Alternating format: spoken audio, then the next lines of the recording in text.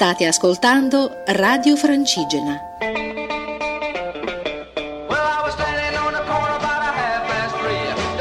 L'arte del camminare, a cura di Luca Gianotti e della Compagnia dei Cammini. Cari amici e care amiche di Radio Francigena, ben ritrovati a questa puntata dell'arte del camminare con Luca Gianotti. Sono appena rientrato da un cammino a Creta, quindi dalla terra che più amo, perché quel luogo è il mio luogo e il cammino sulla via cretese per me è sempre una energia, un'infusione di energia, quindi ritorno a trasmettere dopo questo cammino. Dopo ogni cammino si ritorna a casa con un'armonia, una serenità, se il cammino viene fatto ovviamente in modo consapevole, e la consapevolezza noi cerchiamo di portarla a voi ascoltatori anche con riflessioni. La nostra trasmissione settimanale cerca di darvi delle pillole di saggezza del camminare. La puntata di oggi è dedicata a continuare quegli ascolti tratti dal libro curato da Wuming 2, La Via del Sentiero, un'antologia per camminatori. Ogni tanto, come forse gli ascoltatori più attenti e affezionati sanno, mi piace proporre l'ascolto di uno di questi reading, di queste tracce audio che Wuming 2 ha collocato come allegato al libro stesso,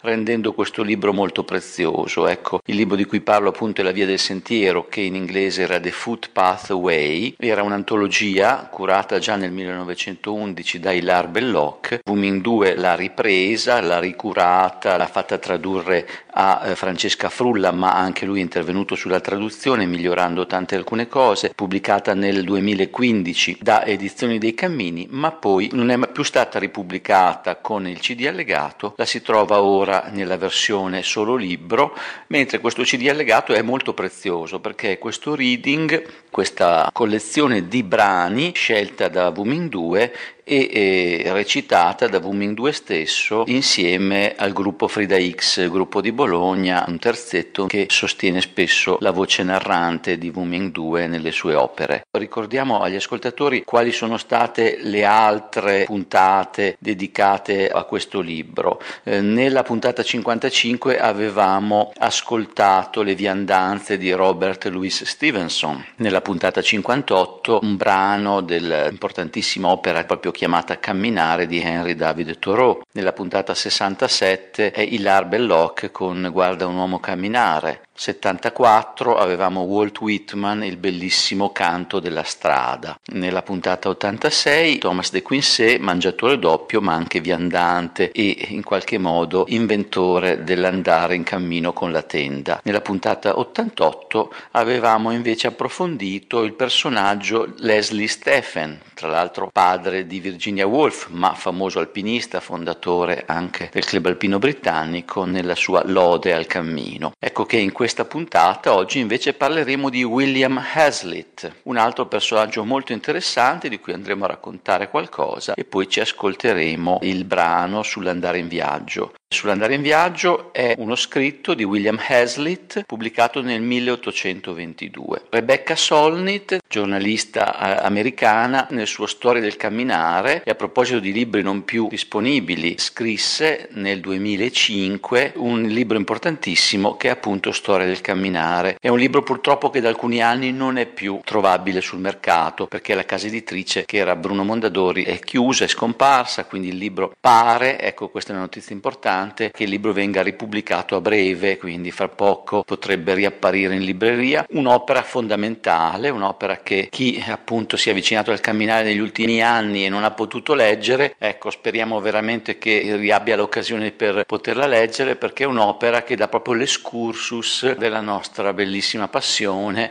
in maniera molto approfondita, filosofica, intelligente. Rebecca Solnit è proprio una saggista di qualità. In quest'opera dice che il primo trattato moderno di filosofia del camminare è Sull'andare in viaggio di William Hazlitt, appunto. Quindi capite, stiamo parlando di un piccolo trattatello importante appunto nella nostra cultura del cammino. Ma chi era William Hazlitt?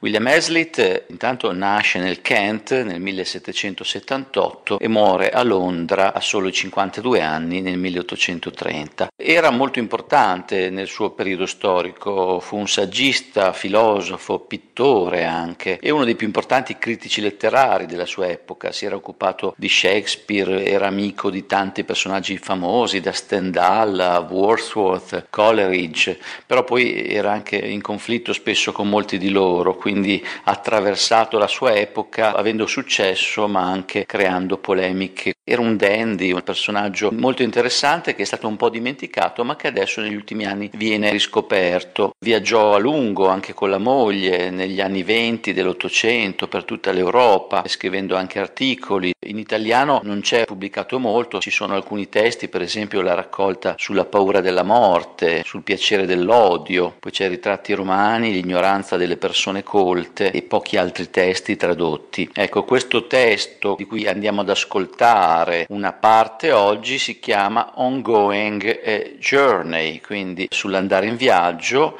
e fu pubblicato per la prima volta sul New Monthly Magazine nel gennaio del 1822 come Table Talk numero 1. Ecco, queste erano le sue chiacchierate da tavolo, che era un suo modo per parlare di tanti argomenti in maniera leggera ma profonda. Ecco, il testo completo lo trovate, ricordiamo, sul libro a cura di Wuming 2, La Via del Sentiero, edizioni dei Cammini. Però quello che ci andiamo ad ascoltare adesso è quella parte del testo che Wuming 2 ha scelto di recitare. È una parte molto interessante che dice: non sono mai meno solo di quando sono solo. Il concetto interessante che approfondisce William Hazlitt è il fatto che quando si va in natura è importante andarci da soli, lasciando gli orpelli della città a casa, quindi liberandosi di quella, vita fatta di convenevoli e luoghi comuni, lasciarli indietro e rimanere da soli, liberi, in solitudine, per godersi il cielo blu chiaro sulla testa e l'erba verde sotto i piedi. Ecco il valore del silenzio, il valore della solitudine, quindi è un elogio del cammino. Ascoltiamolo insieme e buon ascolto.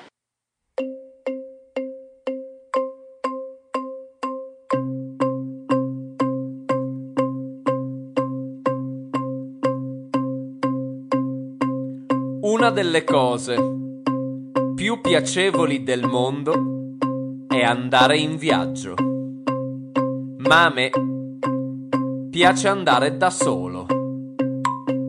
Posso apprezzare la società dentro una stanza, ma fuori dalle porte la natura è una compagnia sufficiente. D'altronde non sono mai meno solo di quando sono solo. Non riesco a vedere il senso di camminare e parlare allo stesso tempo. Quando sono in campagna, voglio vegetare come la campagna. Non sono per far la critica delle siepi e delle mandrie nere. Vado fuori dalla città per dimenticarmi la città e tutto quel che contiene. Ci sono quelli che a tal scopo vanno nei parchi termali e si portano dietro la metropoli. Io preferisco avere più spazio di manovra e meno gravami. Mi piace la solitudine quando mi ci dedico di proposito, per il gusto della solitudine. L'anima di un viaggio è libertà, perfetta libertà, di pensare, sentire, fare come uno vuole. Andiamo in viaggio principalmente per lasciare indietro noi stessi e ancora di più per privarci degli altri. È perché desidero un po' di respiro, per riflettere su argomenti vari, che mi assento dalla città per qualche tempo, senza sentirmi perduto nel momento in cui mi assento da me stesso.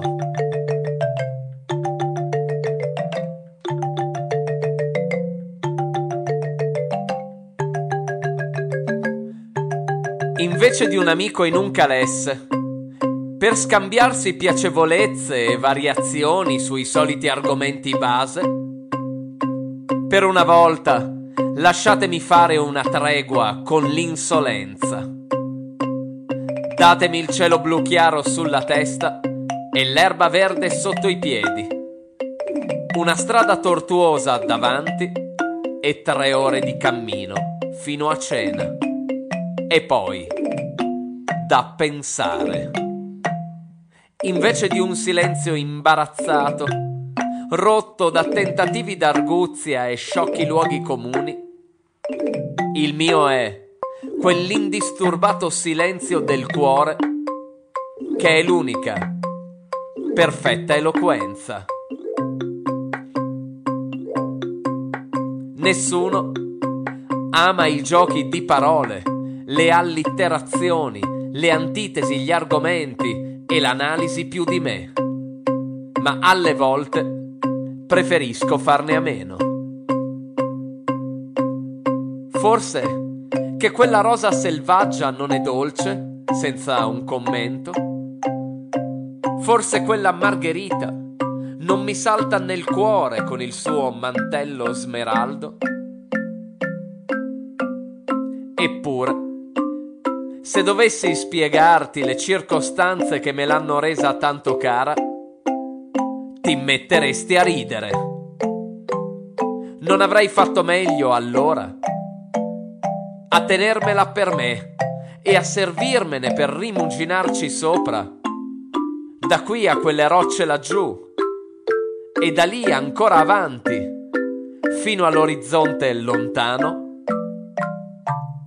Per questo non potrei essere che un cattivo compagno di strada e dunque preferisco andar da solo.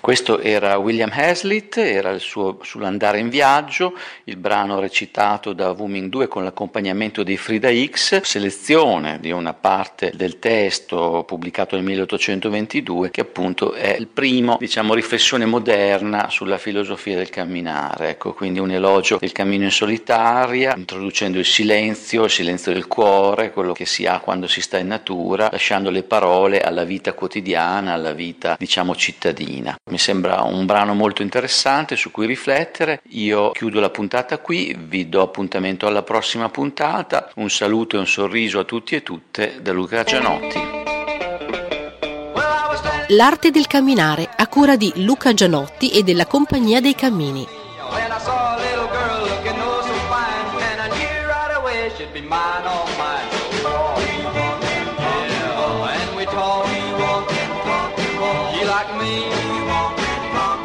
I could see